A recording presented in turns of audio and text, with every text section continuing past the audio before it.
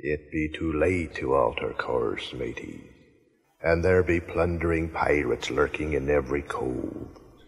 And mark well me words, mateys, dead men tell no tales. The code is more what you call guidelines than actual rules. Welcome aboard the Black Pearl.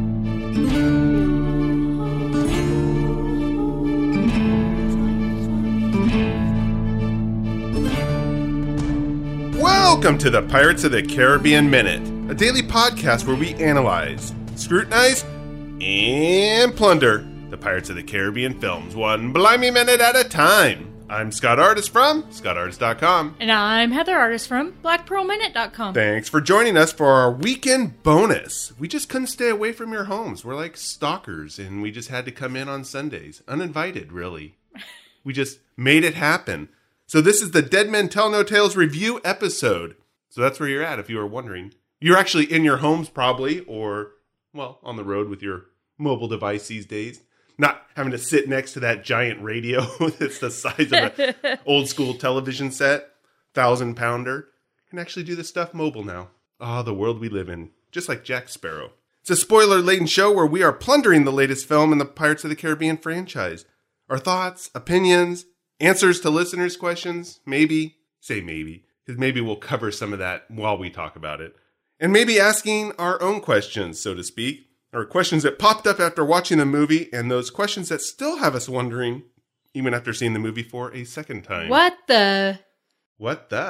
Is that your question? That's my so question. That's your placeholder? Yeah. What the? ... Exactly. We started this conversation with our fellow podcast colleagues Brady and Kyle on Saturday over at Pele Media. We had a great time asking questions and Monday morning quarterbacking the film, things we liked and would have liked to have seen. But it didn't end there. We jumped head on into all kinds of Pirates of the Caribbean talk, from rides to movies to fun facts. And I know it's out of character for me, but I may have blamed Heather as the reason for the rum being gone on that show. I don't remember. I may have. It's possible. You did. Are you sure about that? Oh, yeah. It's really out of character for me to blame you for something. Yeah. So I doubt that I did, but it is possible. I'm not saying it could have been like some kind of lucid dream or something, maybe. Maybe that's what it was. I don't think so. You can check out that special Patreon bonus episode at patreon.com/PeleMedia. Go ahead and give it a listen if you want to hear Pirates of the Caribbean talk. And to jump in with Pele Media and the great content that they're creating there. So make it so. That was my Star Trek reference. So make it so. So make it so. Jean-Luc Picard, 1987. That's a direct quote. I think we are ready to dive into the review.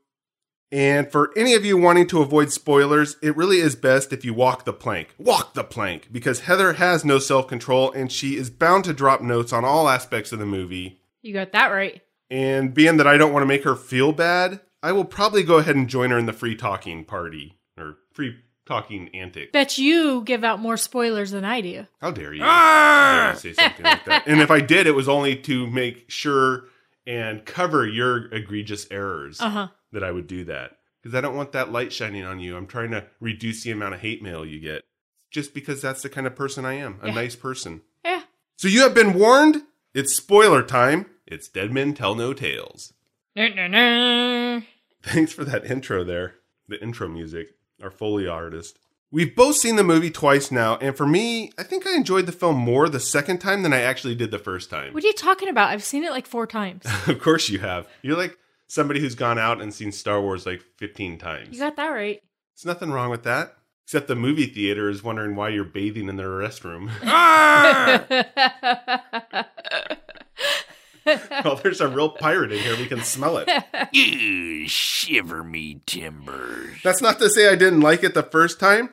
I may have ruffled a few feathers, and Heather is probably one of those when we talked about our reactions to the movie after seeing the first one, or first time, I should say.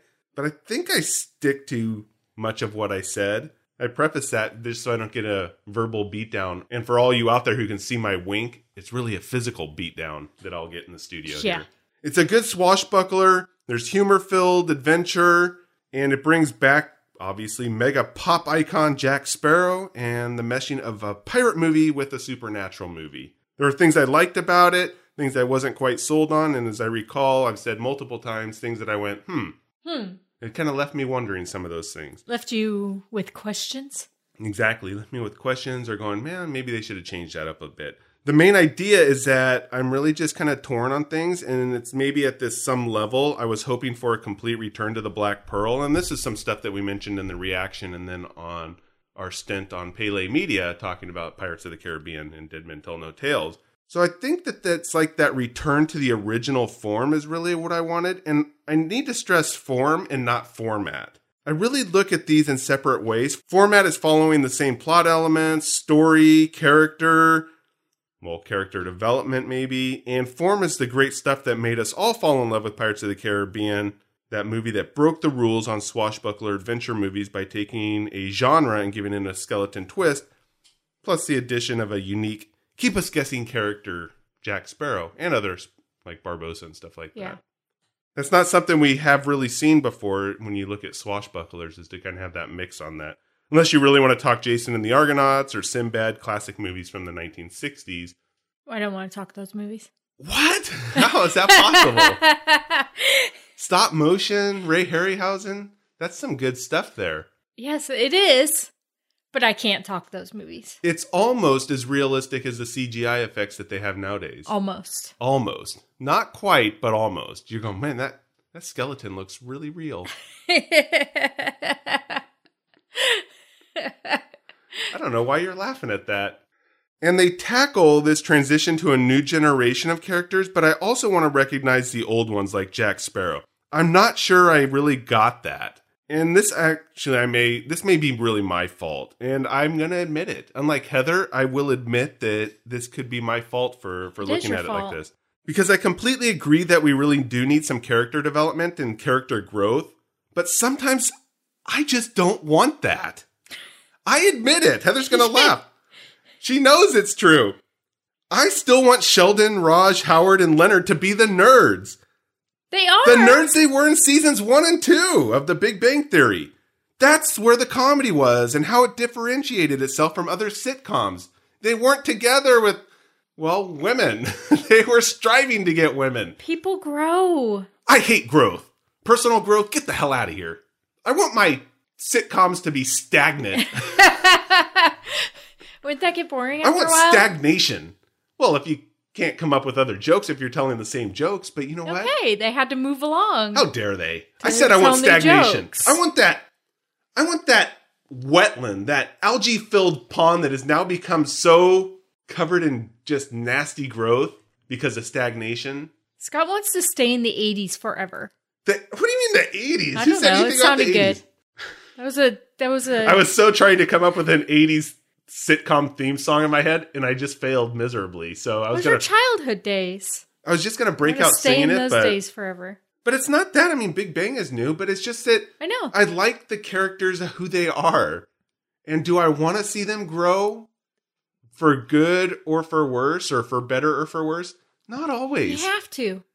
I don't go to sitcoms to get personal growth. I go there to take me out of the real world for a little bit so I don't have to reflect on it. Take me to that world where I can go, you know what? I get that joke.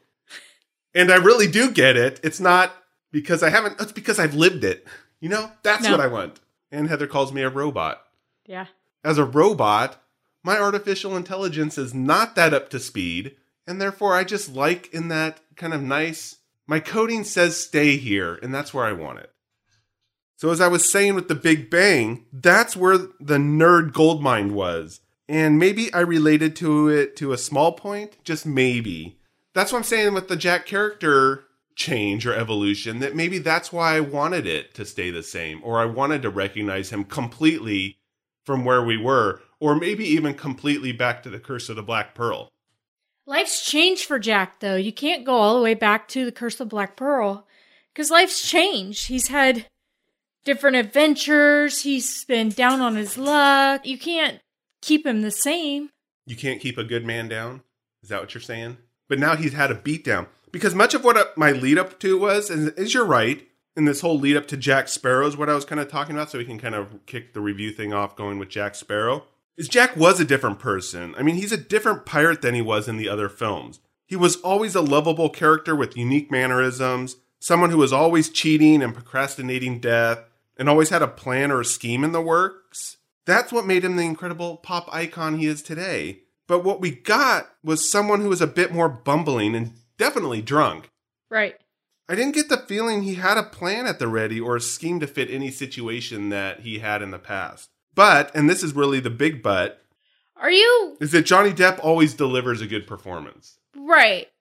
But it's more in the beginning that he doesn't have a plan, and he's That's more true. drunk, and that's more the beginning. But if you look farther into the movie, he has plans. That's true, And he does. even Barbossa at one point in time says to him that this is what we do, right?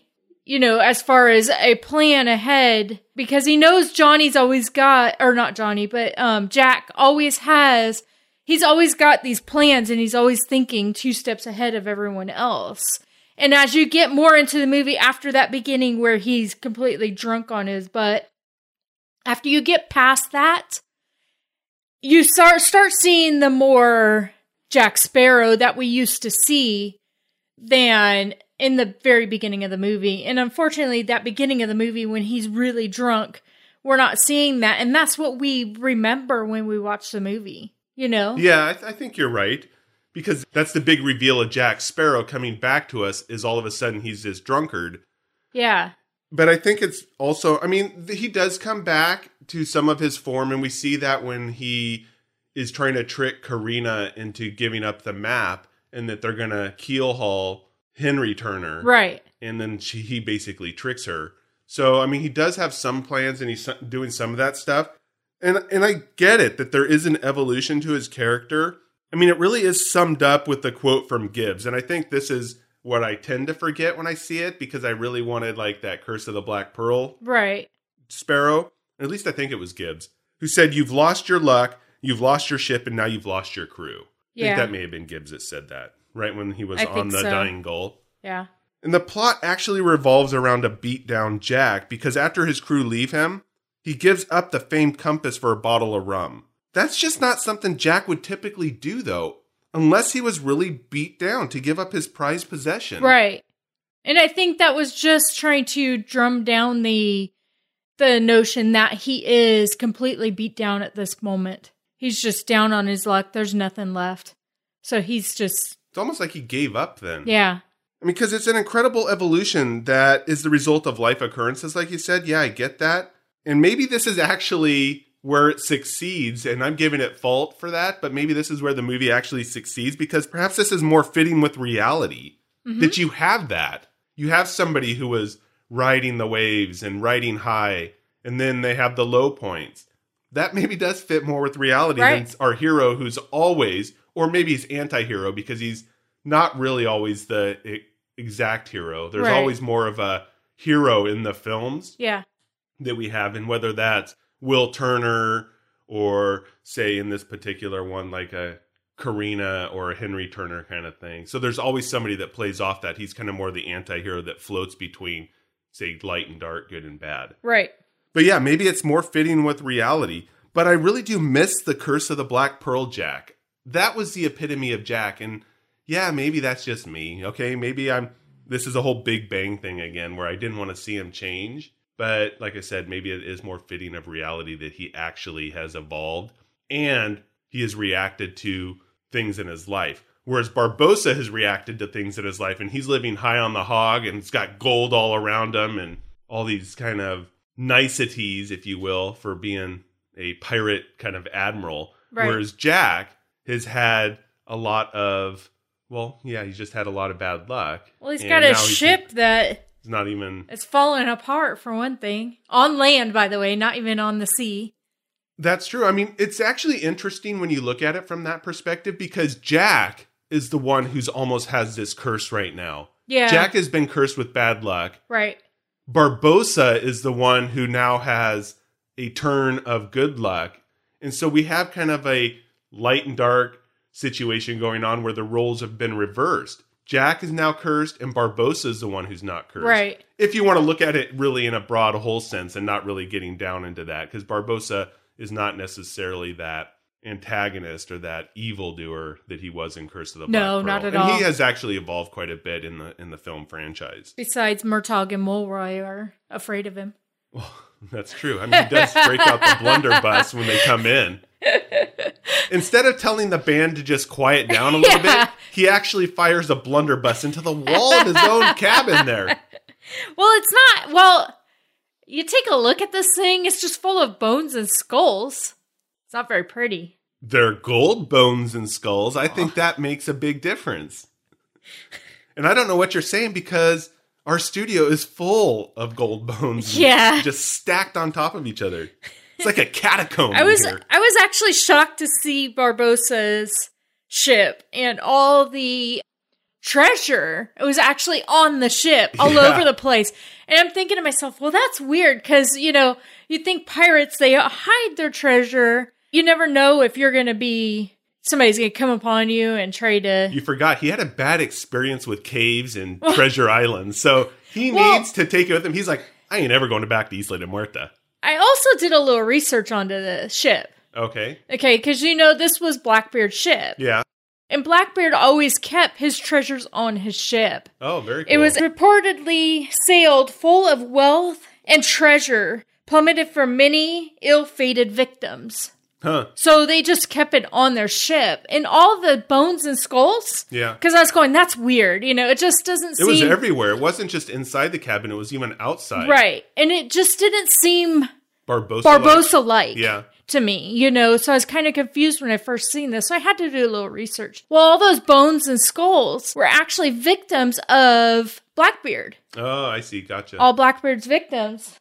And so that's why it was like that, because it was Blackbeard's ship. Yeah. Because it was bugging me because it wasn't Barbossa-like.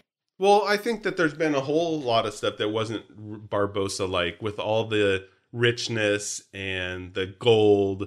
It's like he really was royalty kind of going on there. And it was like, I was thinking also, okay, you know, he had that curse and it caused them to be so greedy. And then, well, when I seen this ship at first, I'm going, the greed must have stuck with him, you know, and he couldn't leave his treasures anywhere. He had to like keep them with him. He is a pirate. But then I kind of looked into it a little bit and found out more on the ship and stuff. But you can't see all of that plunder that he has there and not go, you know, you might still be consumed by a little greed going on there. You might be playing a different part in this because you have your minions out there doing a lot of this for you, but you're still floating on that consumed by greed point, if you will. Yeah. I think just some general takes on the film. I know we started to do a breakdown, and that's the problem with, well, when you do a minute-by-minute analysis, you kind of get involved in some of the minutia, which we'll probably tackle when we actually get to the movie at some point. Yeah. It's a visually stunning movie, this movie spectacle with crisp special effects. And as a swashbuckler fan, I really do live for the high seas battles. We get some great warring ship sequences, not to the extent of At World's End with all the big battle that's going on, or the Maelstrom and all that kind of stuff. But we do get some good sequences of ship fighting, if you want to call it that. We do, but it's not over the top. It's not a lot of it, actually. No. My thing was Salazar's ship. I think I would have rather seen a battle among ships than the ship actually eating other ships. Oh, yeah. Hands down. I would have rather seen the actual battle, even if it was a short battle. I would have rather seen that than a ship eating ships. Yeah, I think that would have made... I would have liked to have seen that. Yeah. I mean, they're trying to do something different, and right. I give them that, but it does reminisce or have this callback to almost like the arm of the Kraken. That's that big kind of giant squid or something, because it has that weird kind of movement that it can go down like it's a giant tentacle on that. And that's what it kind of reminded me of. But I agree. I would have rather have seen more pirate traditional ship battles with that sequence than ship, trying to consume or crush another one with its tentacle arm. Because even with a battle, you still have all these ghost pirates who can, move like crazy. Yeah. It still would have been an amazing... Well, it would have been a return to more traditional swashbuckler if that's in the traditional pirate movie, if it was more battle. Or even more to Curse of the Black Pearl. Yeah. If they actually, all the pirates came onto the ship and battled on the ship, rather than the ship just eating Yeah. another ship. I agree. There is one shot that did stand out as maybe it could have used a little more time being refined, or maybe in the special effects computer with supercomputers and calculating machines and all that kind of stuff.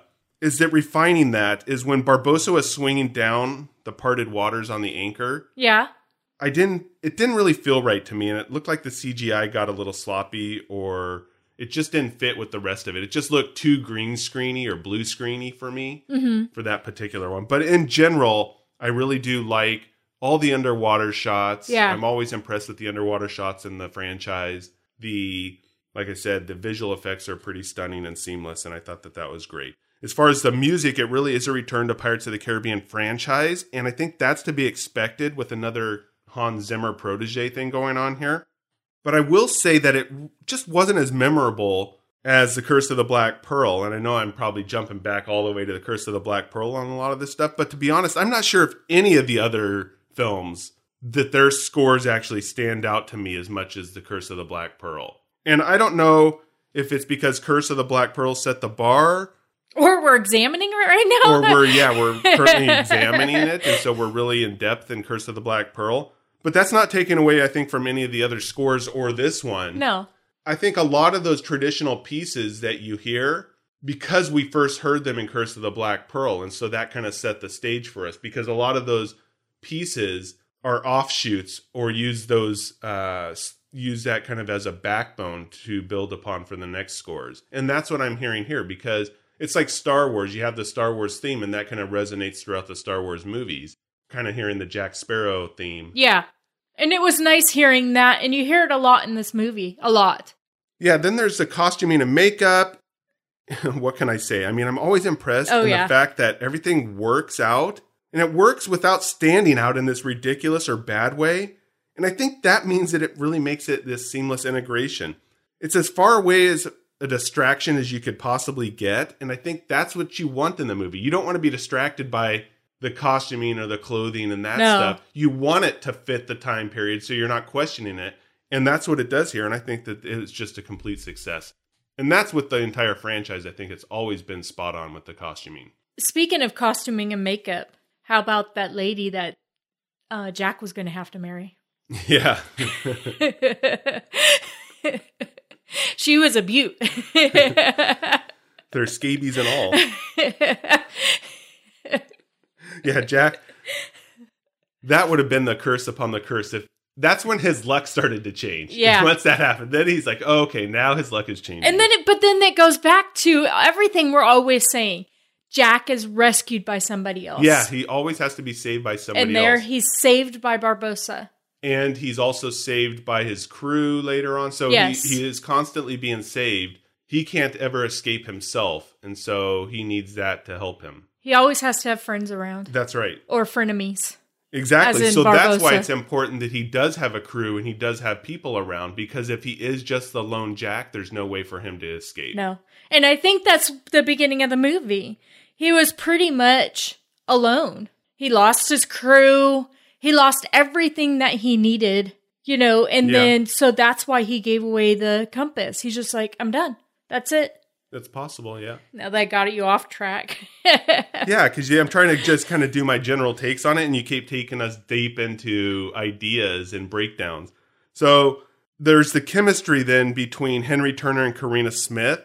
And this was definitely better the second time for me. It's possible that they actually, and I'm thinking that they may have taken the movie back after my first time seeing it. They reshot the scenes and then they put a new one in. They put a whole new reel in when I went to the theater the second time. Because at first I thought there was a lack of chemistry between the two. But on the second round, I think it may have been, well, maybe I was a little overly critical. But it's not a Will and Elizabeth chemistry thing going on here. And you can take that Will and Elizabeth chemistry from Curse, Dead Man's Chest, and At World's End. Those two mesh and were made for each other. That's what I see. I mean, they could tell you a story with simple looks and glances. Elizabeth and Will. That's not what I'm really getting with Karina and Henry. However, I mean, this is their first meeting, if you will. So, I mean, there is chance to grow and develop, hopefully. And I may fall into a trap of always comparing the two couples in, Sorry to Orlando and Kira for doing that, and that they will always dominate that comparison between, say, Henry and Karina. Seriously, though. I think you missed that Elizabeth and Will thing. You know what I mean? I think you missed that.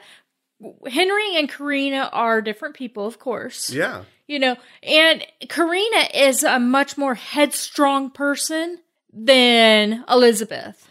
She's a much different character than Elizabeth. And I think that's part of it.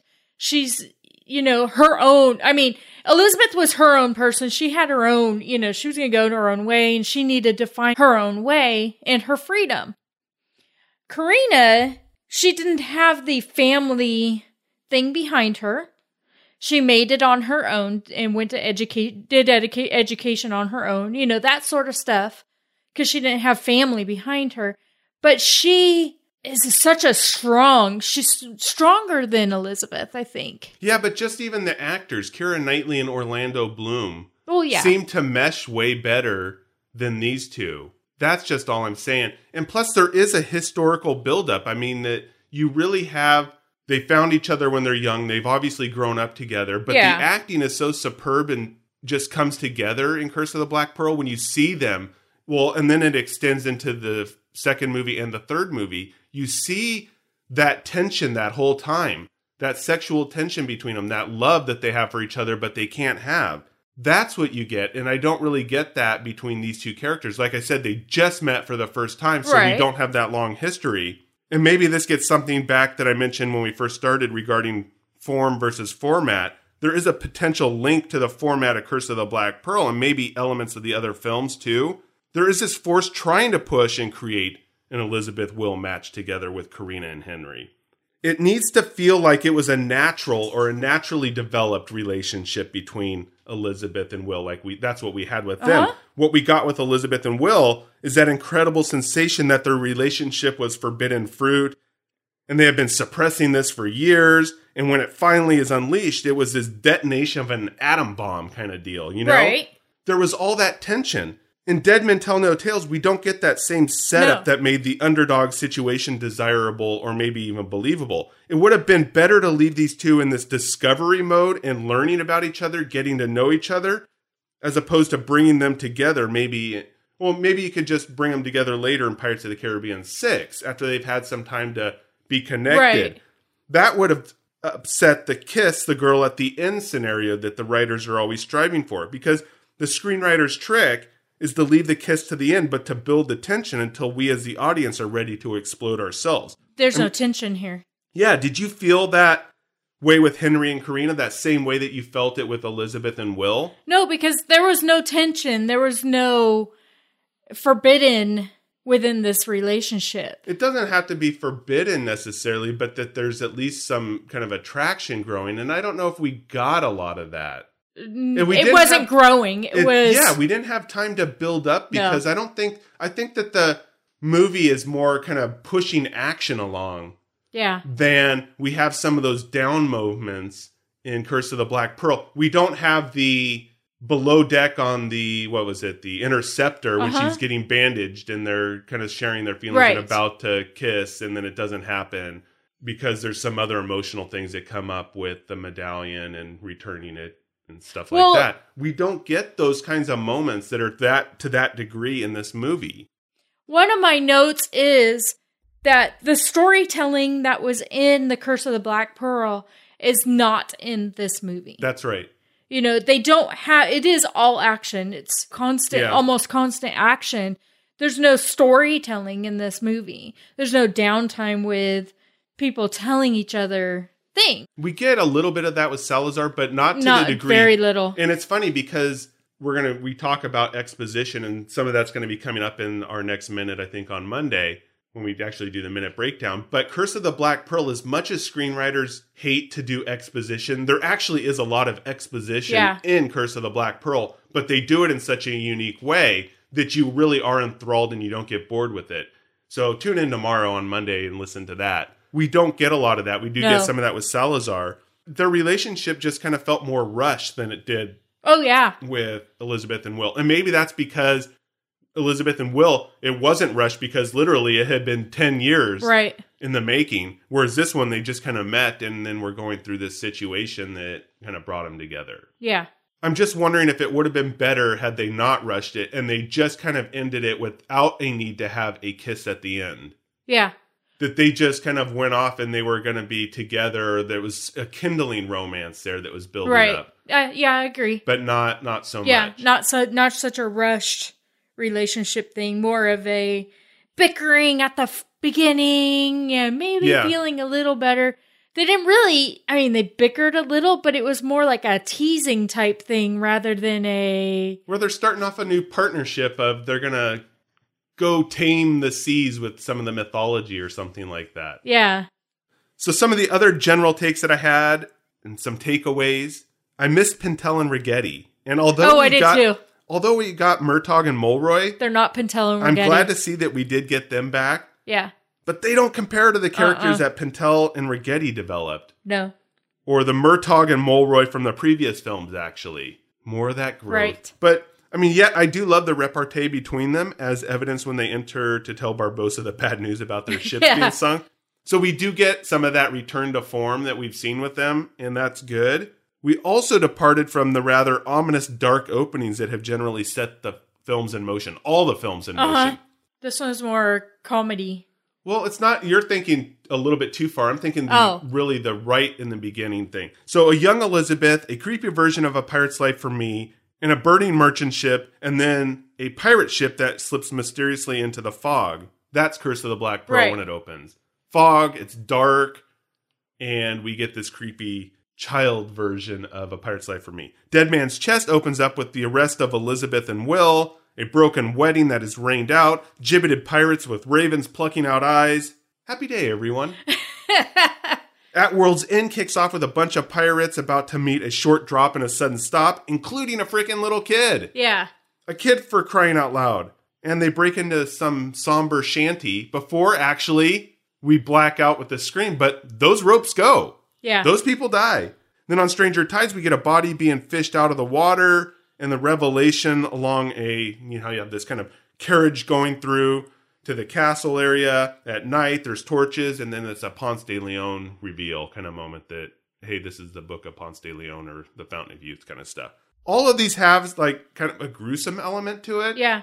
But Dead Men Tell No Tales hits us with a young Will Turner plunging into the depths to land on the passing Flying Dutchman below so he can see his father. Yeah. It's more of a touching kind of moment than it has been in the dark because it's this kid wanting to see his father. I mean, yes, all were noticeably dark visually because they are either take place at night or there's a lot of fog or there's, except at World's End is kind of a daytime hanging thing. But like I'm saying, which is just dark. It's dark metaphorically, and then they all carry that through. And maybe then in the new film, it doesn't quite have that ring as much. And although maybe you can make a case that a kid unable to see his dad, who's been cursed to be the captain of the Flying Dutchman, is a little ominous, but it's not. It's not really ominous. No. It's not like that. And so I think it has departed from that. And I'm not saying that that's good or bad. This is just a general take. I'm just telling you the differences that have kind of popped up. So that's not good or bad. I'm just saying it's kind of a departure from what the other films have gone through, and maybe that's okay. Because I didn't have a problem with that scene at all. Oh, no. It was actually kind of neat because he wanted to see his dad so bad that he was willing to risk his own life. Yeah, he actually tied himself to rocks. Yeah, he bet that he was correct on his calculations and where the ship would be. So I thought it was kind of neat, actually. Yeah, I'm not saying that it was bad or anything. I'm just kind of pointing out that there's some differences on that. Yeah. And then if we can move to like my big questions and thoughts. So there really is a departure from some of the canon that has been established in the previous films and the expanded universe. For instance, Jack supposedly got the compass from Tia Dalma, this human form of Calypso. He collected his artifacts from voyages, not as tributes that we see. Yeah. Well, appears some of these things have been ditched with the new film. With a film franchise that has the potential to escalate, or maybe where they want to escalate it to, say, a number 10 eventually, keeping the canon and the storyline it's important to do so, and it shouldn't be that difficult to adhere to those little facts that have actually been established in the previous movies. Yeah. Because the compass is given to him by the captain of the Wicked Wench, which becomes the Black Pearl. Right. And the tribute that everybody pays is his hat and the trinkets that go on his scarf and that he puts in his hair and all that kind of stuff. So yeah, I mean, they really are kind of departing from some of that canon stuff. And there's actually more of that, but I just wasn't really going to go into it right now. But I thought it was interesting that they did that. I mean, there is a whole expanded universe out there too with books and things. And so sometimes that they are going to differentiate the cinematic versus the expanded universe. But Disney is pretty good about trying to, well, maybe not so much with some of the Star Wars stuff, I guess they ditched. You know, they really are maybe differentiating that. Because sometimes there's two separate audiences. Although if you were to take a Venn diagram and put expanded universe versus cinematic and moviegoers, you know, I'm sure that the moviegoers are a much bigger audience than the traditional expanded universe people. So I can see where they did that. But at least in the films, to ditch some of that canon is a little odd choice. Because it would be fairly simple maybe to try and come up with something else to put there. But it was kind of the way they explained it. You know, I know it's not following the books and everything else. Or even in the previous movie, because it was said that Tia Dalma gave the compass to Jack. Right. I found an explanation, though, there. Okay. At one point in time, he lost it. Yeah. Okay. And then Tia Dalma gave it to him. Gave it back to him? Right.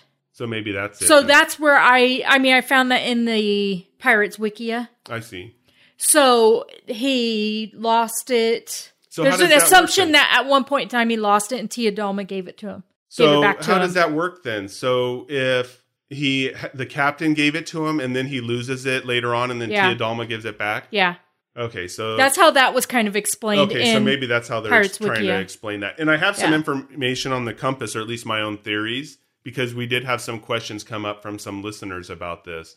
And it's actually been out there floating around too, I think, on the internet lately, the people asking this question. But I have my own thing, and I haven't read any responses to it or any explanations. So this is my own fresh one. It could be mimicked out there, but this would be my own idea, and we'll touch on that in a minute. So that would be interesting. Then that's possible if that's the case, because that would explain why he had it and then he didn't have it. Yeah, and I mean, it's always easy. They can always, well, sometimes it's easy. They can try and explain it elsewhere, but it does fly in the face. If you're not really a hardcore Pirates fan, or you just remember that, you're like, well, that's weird because they just said he got it from Tia Dalma. Right. Or Tia Dalma. So that's where it comes up. Because, I mean, he's just a kid there. Yeah. And he does say, or the captain says, what's he say? Respect it or something? You can't betray the compass. Yeah, you don't betray the compass. But, I mean, he's just a kid. He lost it. You know, it makes sense. He lost it in a battle or he lost it somewhere. It's possible. And then Tia Dalma gives it back. As far as his trinkets, I know it doesn't follow everything else, but I kind of like the way they explained it because he keeps these trinkets all his life. You know what I mean? Yeah, they mean something to him. So if he was to receive them the first time he became captain, of course those trinkets would really mean something to him for him to keep them forever. I agree. And I haven't kept up on all the expanded universe to know like where he got each of these things from a voyage. Yeah, me either. But I agree with you. I like the fact, and because, well, this is interesting because this movie really makes a point to call out the whole tribute thing multiple times. It's actually like a small theme in the movie, which is weird because we've never heard this idea of tribute in any of the other movies, as far as I can remember. No. Here, Jack is really obsessed with tribute. It's when they open the safe and nothing's in the safe. Well, he pockets the pieces of 8 that's left in there. And then he demands everybody pay him tribute, the crew. Yeah. And that's when they end up leaving. The crew finally is like, okay, we're done here.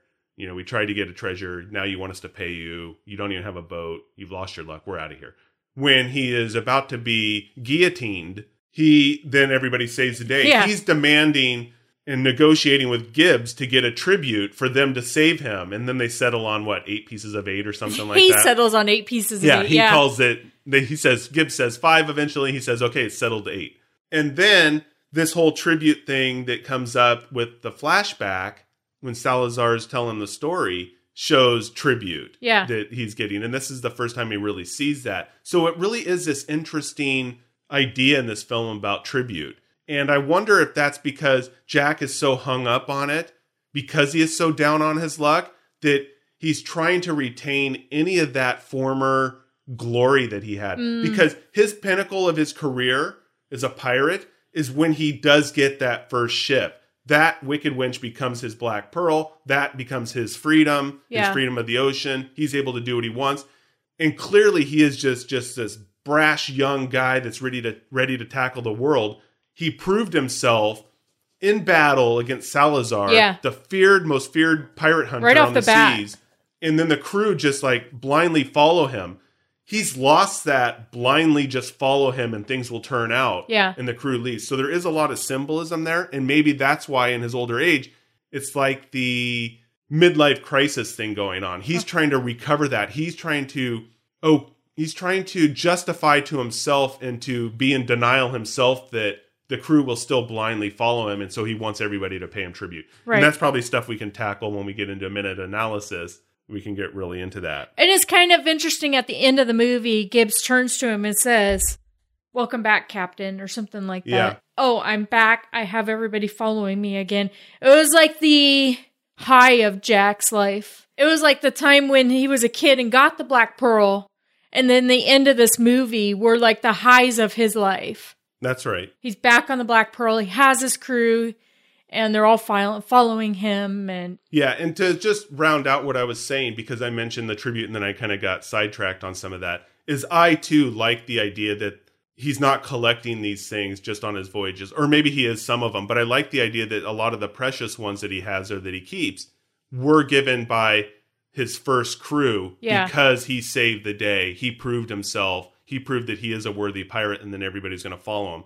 I do like that storyline. I thought that was pretty cool. I did too. Other general takes, I did like the touching moments with Barbossa and Karina, especially his redemption, or maybe it's offering of redemption at the end by sacrificing himself so that she may live. And this is after he reveals that he is the father that she knew, or never knew of, but was searching for. Yeah, I think that's a nice thing with Barbossa. The only thing is, I just feel that it's sad that he didn't tell her earlier. But it probably wouldn't work the same. Yeah, and that's the thing. But let me ask you this. Did this feel patched together and out of nowhere all of a sudden? That Barbossa had a child? Yeah.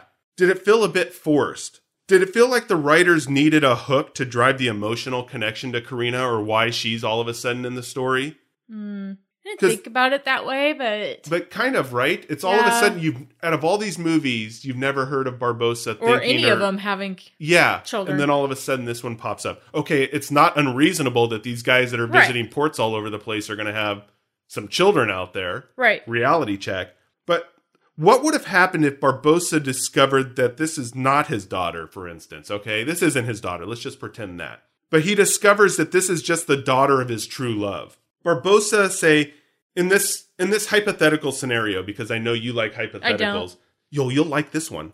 What if Barbossa gave up on his love and traded it for the sea, okay? He had this choice to make back when he was a younger guy, and he ends up choosing a pirate's life. He can stay at this port with this lady. I can't remember her name offhand. Something Smith, obviously, but I don't remember who it was. Margaret Smith?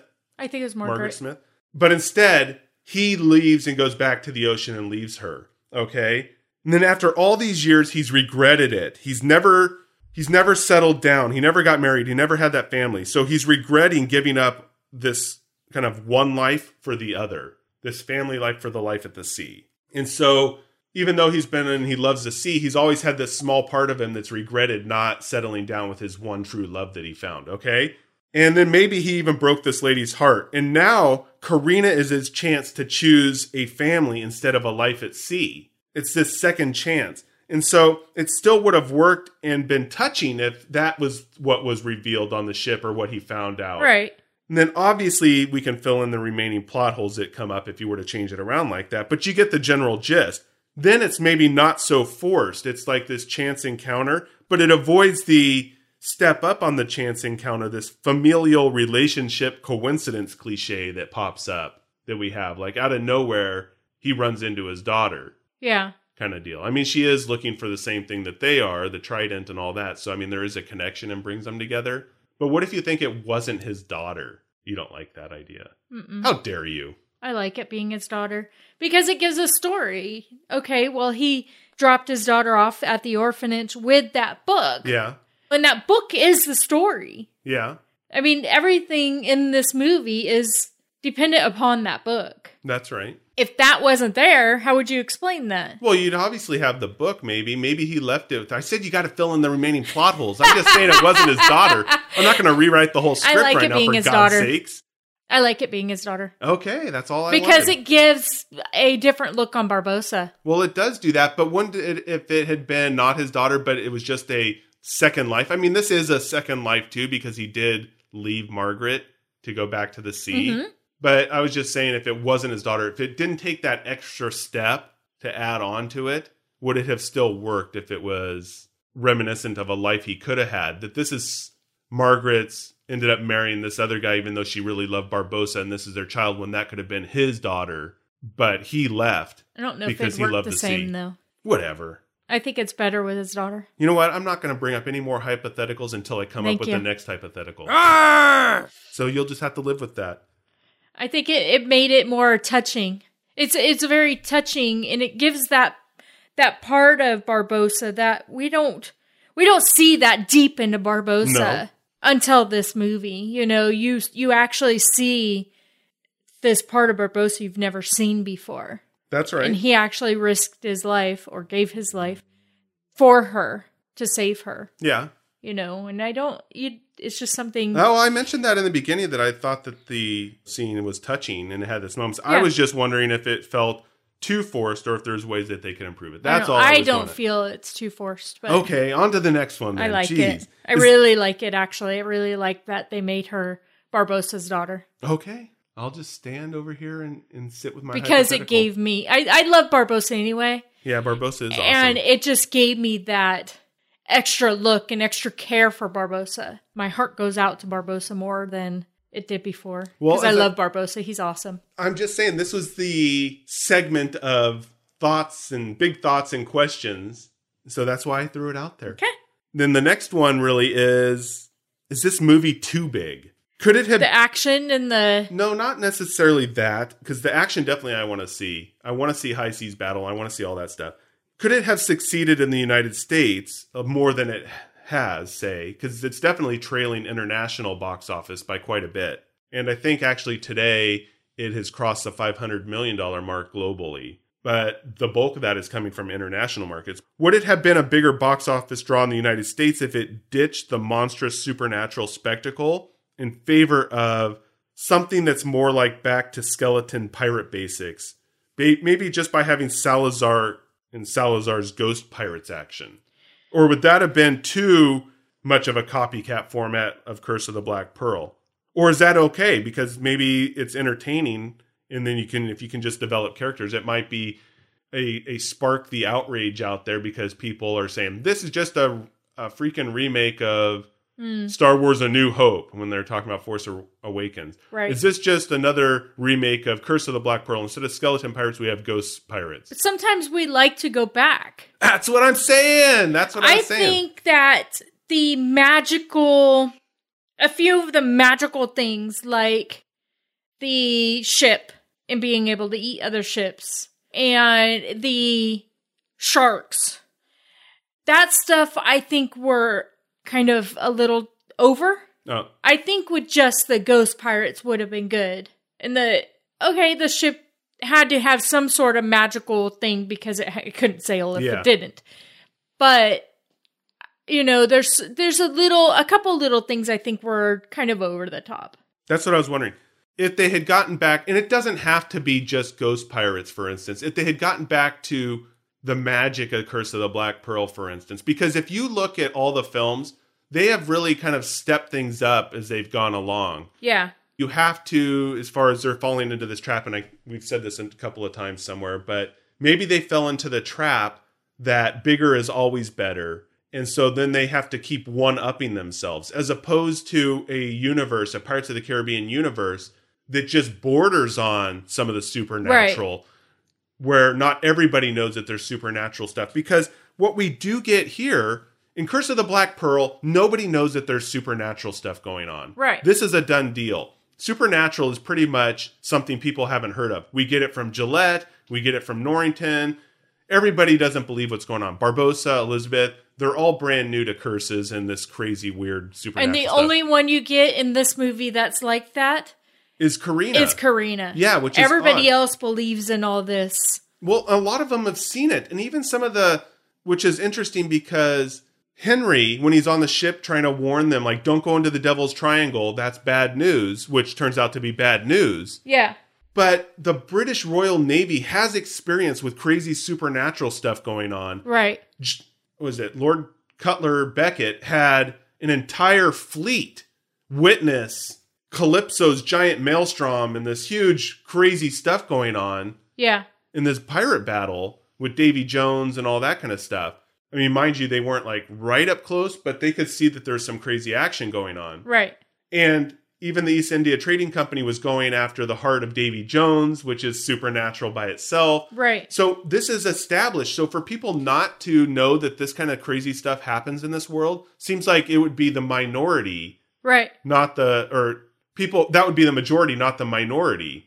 And maybe Karina is just because she is a scientist is disclaiming that because she hasn't seen any herself, which is good for science because she has to have that evidence for it. It just seems that this world should know about this stuff more so than what we get.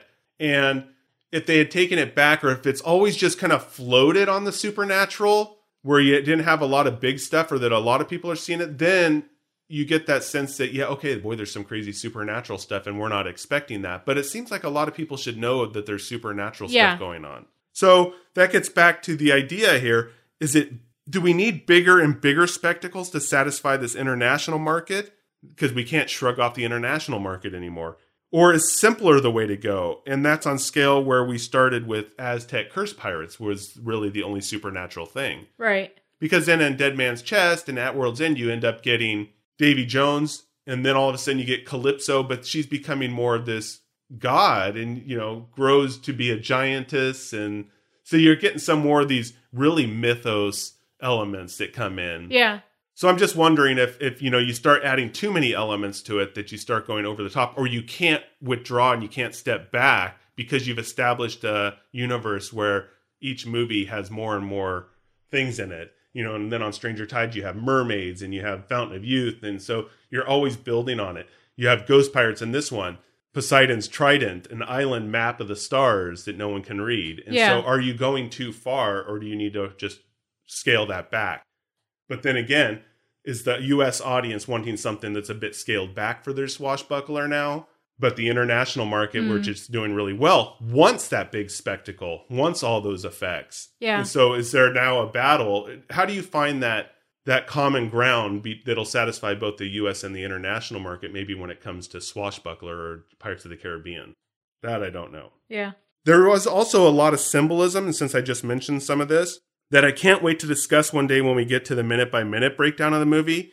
And I'll just touch on it here, just like a little bit. But I was seeing a myth versus science versus religion thing going on that was in this. Things that really happen in the film, they're kind of pointing a lot. There is a lot of symbolism across all of that. And I'll leave it at that for now, but even a listener and pirate fan, Spencer, made a reference to the Parting of the Seas Moses style in one of his notes to us.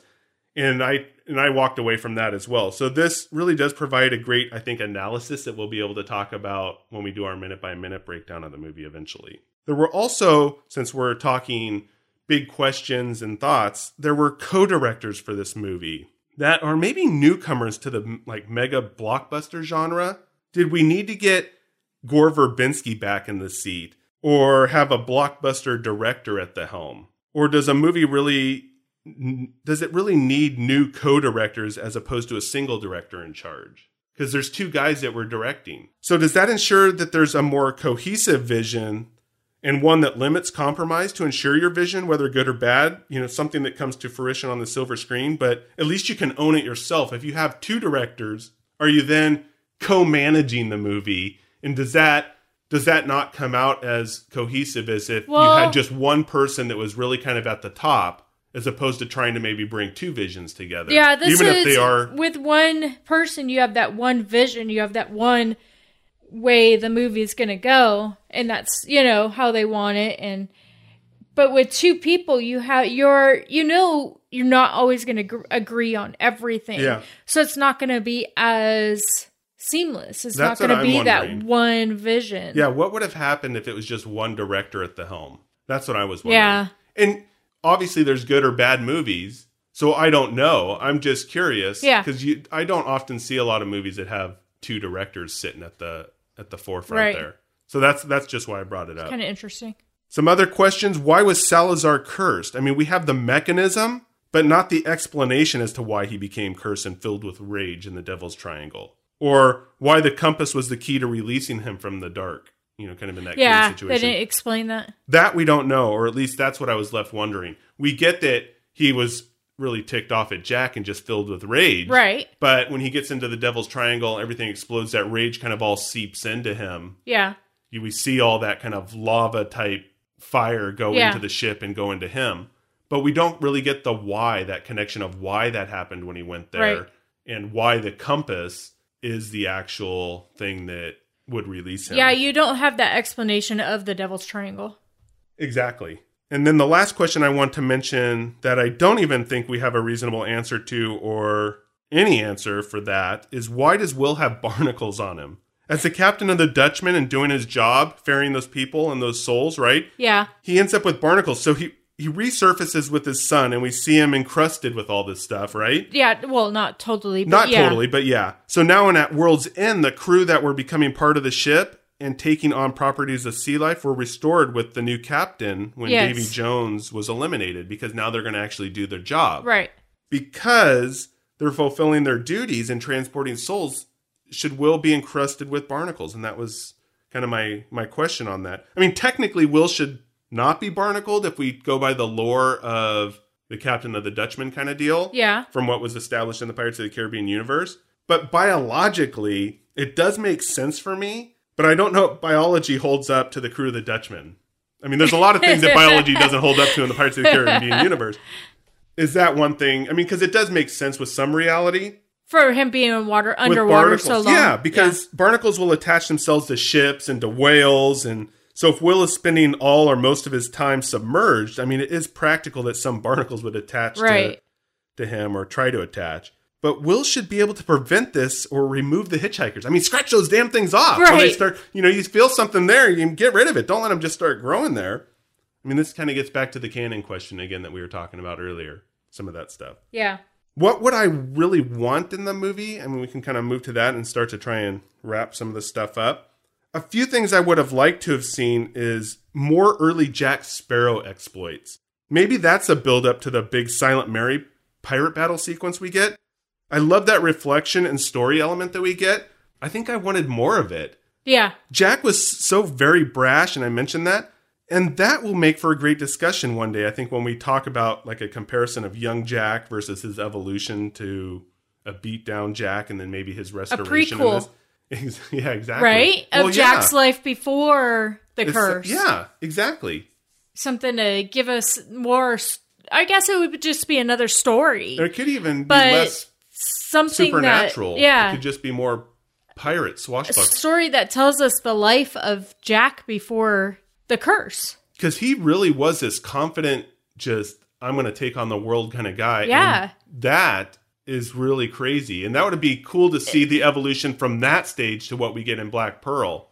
But if you don't, because the Curse of the Black Pearl is the first actual supernatural thing. So if you do a movie that shows the life of Jack Sparrow, At least in the cinematic universe, because there is expanded universe stuff with that. Yeah. I mean, if you do a movie that shows the life of Jack Sparrow before the Curse of the Black Pearl, you couldn't really put any supernatural stuff in there because the Curse of the Black Pearl was the first supernatural. Nobody knows about it. It's the first thing. So would it be stand up to the rest of the movies Exactly. if you don't put any supernatural? I don't know. in I mean, there? you could do it where you walk the line, or there is supernatural, but you can't really say for certain that was supernatural or not. more mystery type. Yeah, you'd have to leave Yeah. it more of mysterious. Like, I think that was something that was supernatural, Yeah. but you don't really know. And then maybe that plays into later stuff in the movies. Yeah. Kind of shows Because obviously the world does have supernatural that people just on a general basis didn't know about it. Because Aztec gods were around, they cursed the treasure. Yeah.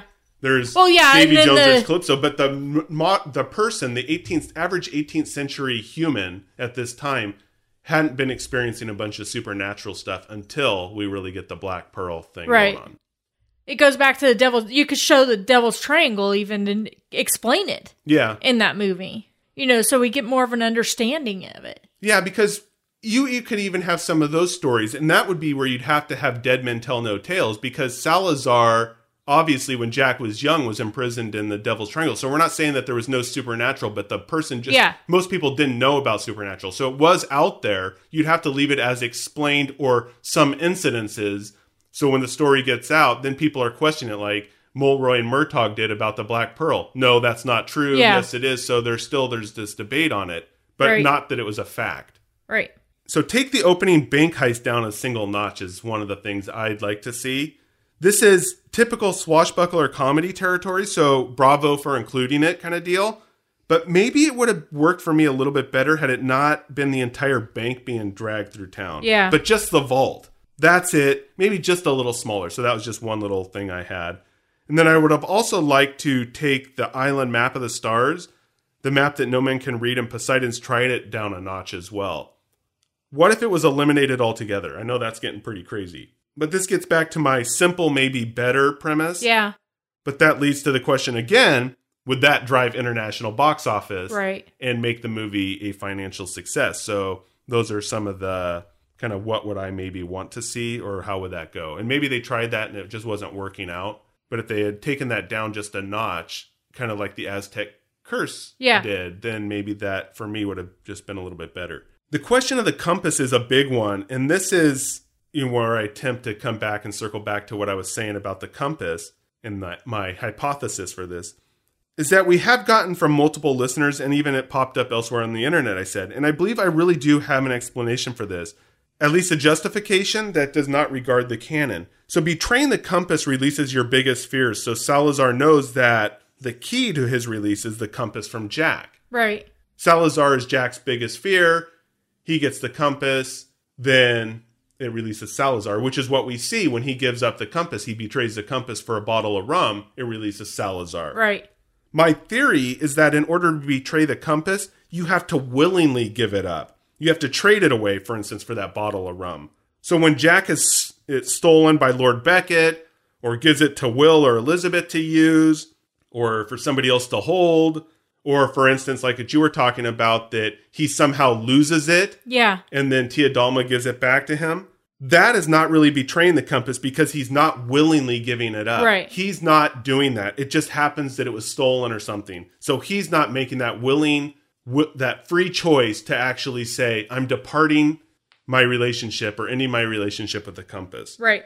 Stolen was not his doing, and letting someone else borrow hold it, say it's like with this request that it be returned, still keeps you in good favor with this kind of directional device. That's what I'm kind of getting at. Thus, when he gives it to the bartender, it was a conscious decision. And it was a what decision? A conscious decision that he would not be seeing it again. As far as the compass was concerned, at least. I got the idea that he was going to try to steal it back. Well, he may have tried to steal it back, but he still consciously gave it away. So even if he stole it back, it would still have still released Salazar. Right. He just wasn't thinking about that. But this is where the plot would then break down, because if it had to be willingly given up, then simply finding Jack, as Salazar wanted, you would have had to trick or to get him to relinquish the rights of the compass to free himself. So stealing it from Jack wouldn't have worked. So I don't know. We don't really see how Salazar was going to try and get the compass from Jack. Yeah. Because he was trying to find Jack to get the compass, because that's the whole key. So that's all I'm saying with the compass, is I think that it has to be willingly given up, and then they could fill in the plot holes later if Salazar was actually going to try and trick him to get the compass back, or to give up the compass. So then we could have figured that out. But I think that's how the compass works, to betray it. But if Jack never gave up the compass, Salazar would never have been able to get That's right.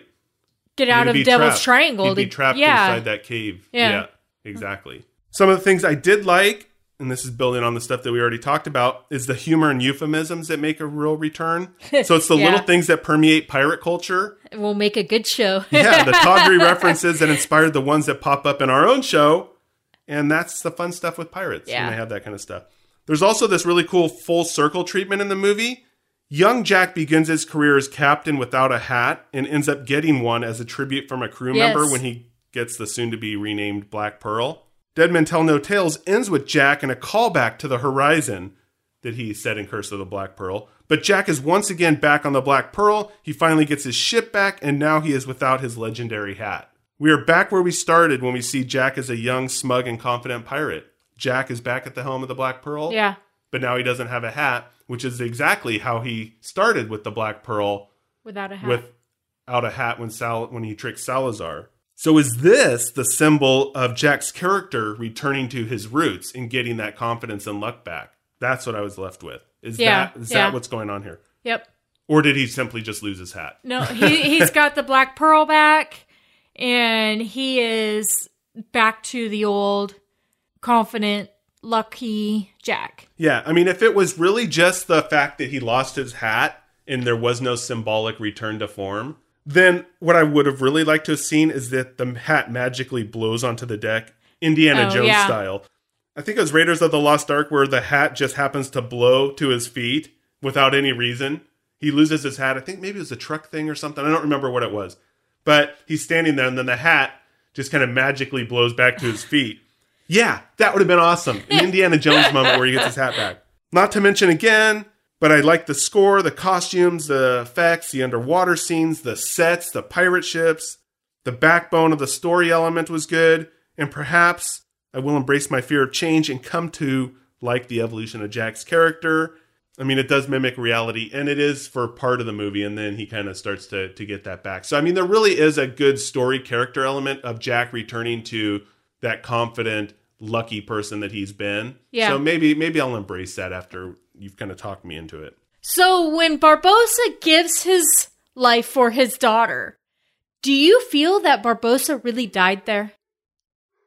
That is actually a good segue into what I wanted to talk about as we're wrapping things up on our Dead Men Tell No Tales review bonus episodes, because I had to throw in like a plug in there at the end for people that are already listening.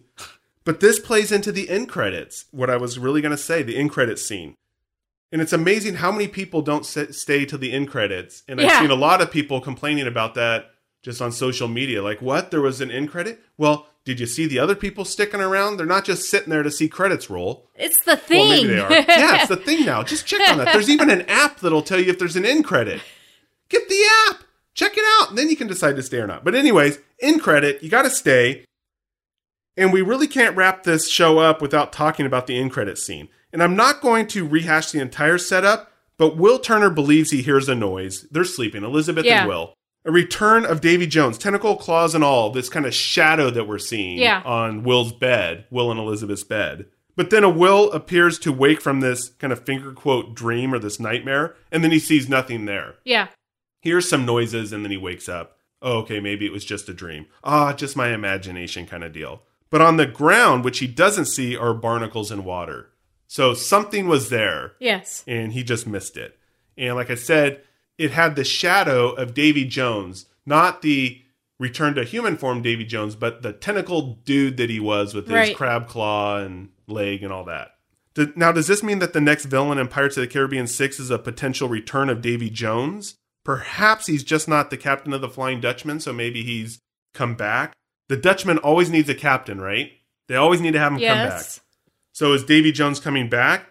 But then maybe it's the idea that Jones survived the fall into the maelstrom thanks to maybe Calypso. She had some love for him still.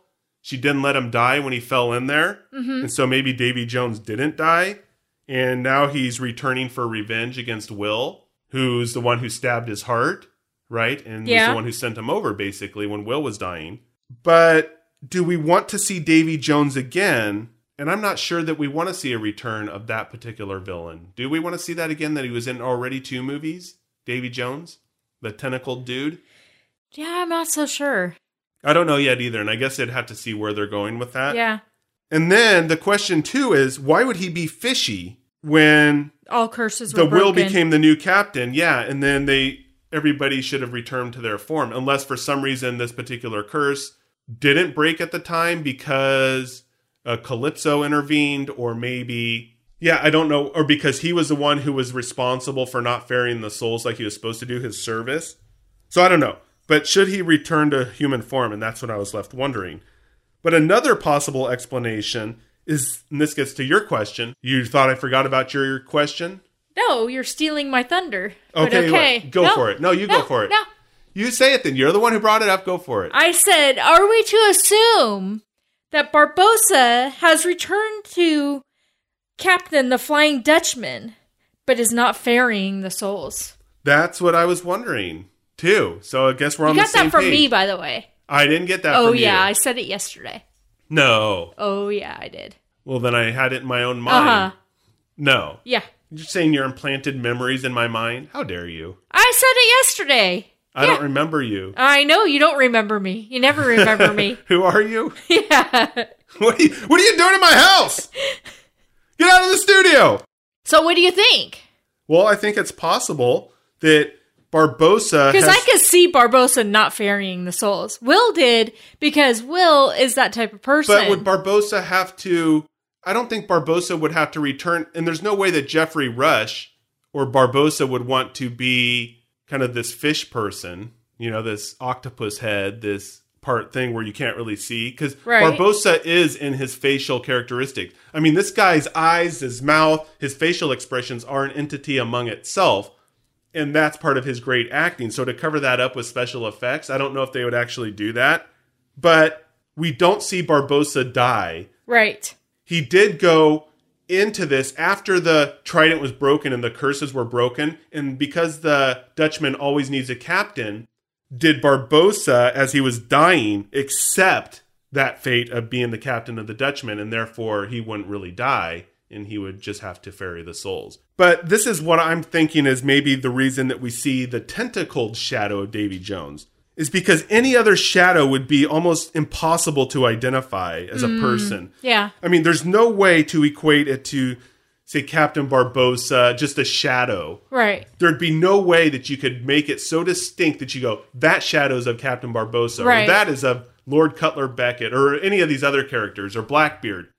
Davy Jones with his tentacle face Yeah. is the only one that you could really go, that's Davy Jones. So, is it just possible that this shadow is representative of the captain of the Dutchman? And Davy Jones is emblematic of that curse and is simply, it's like a symbolic clue that the Dutchman or Barbossa is coming back as the captain, because Will was kind of having this reality versus dream thing. So he was Right.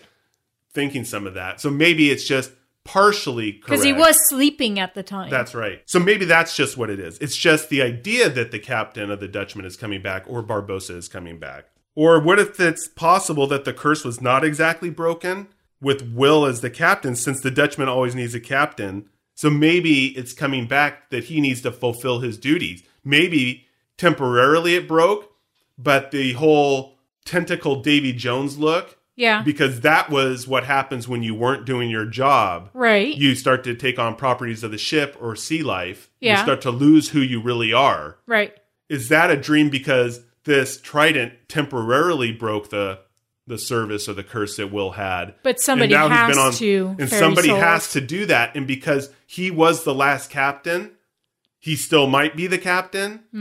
That it's now saying, hey, you're not doing your duties on the Dutchman. The Dutchman always needs a captain. You're the last one. We don't have another one. And so now he's dreaming that, well, this curse, this locker kind of curse, is Yeah. coming upon him saying, you're not doing your duties. And if you don't Right. get back out on that ship, this is what's in store for you. Because there's no new heart as far as we know. Yeah, exactly.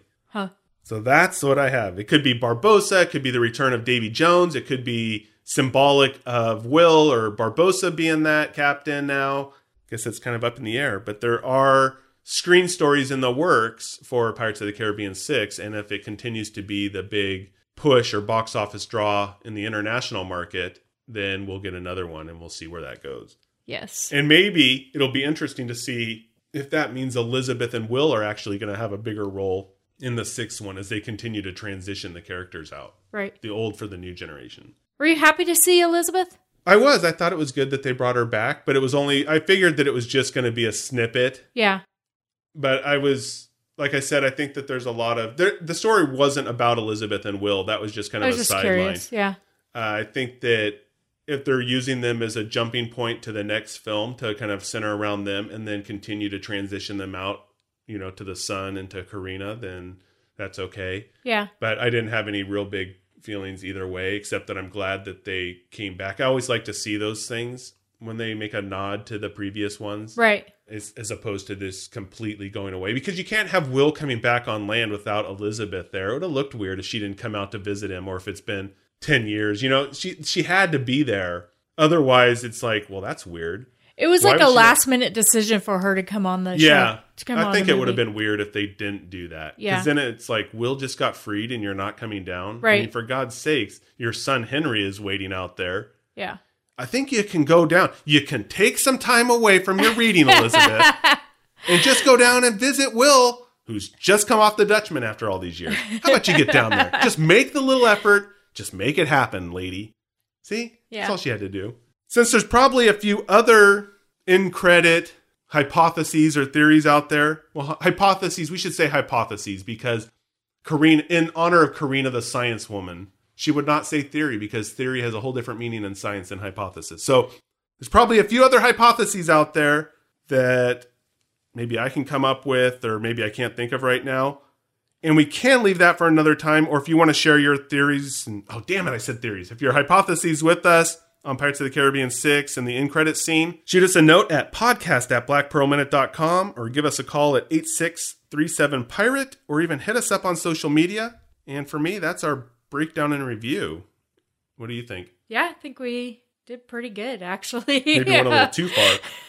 So I urge everyone to go see the film, support the movie so we can get another one, and maybe we can actually end things back to basics.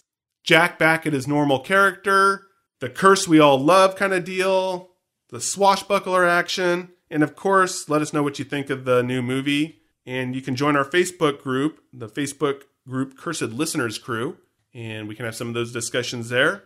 But yeah, that's all I got. That's it. And then I guess we'll have to wait for the full breakdown of Dead Men Tell No Tales years from now when we finally get to that movie. That would be season 5. So we'll be back on Monday with minute 102 of The Curse of the Black Pearl on the Pirates of the Caribbean Minute.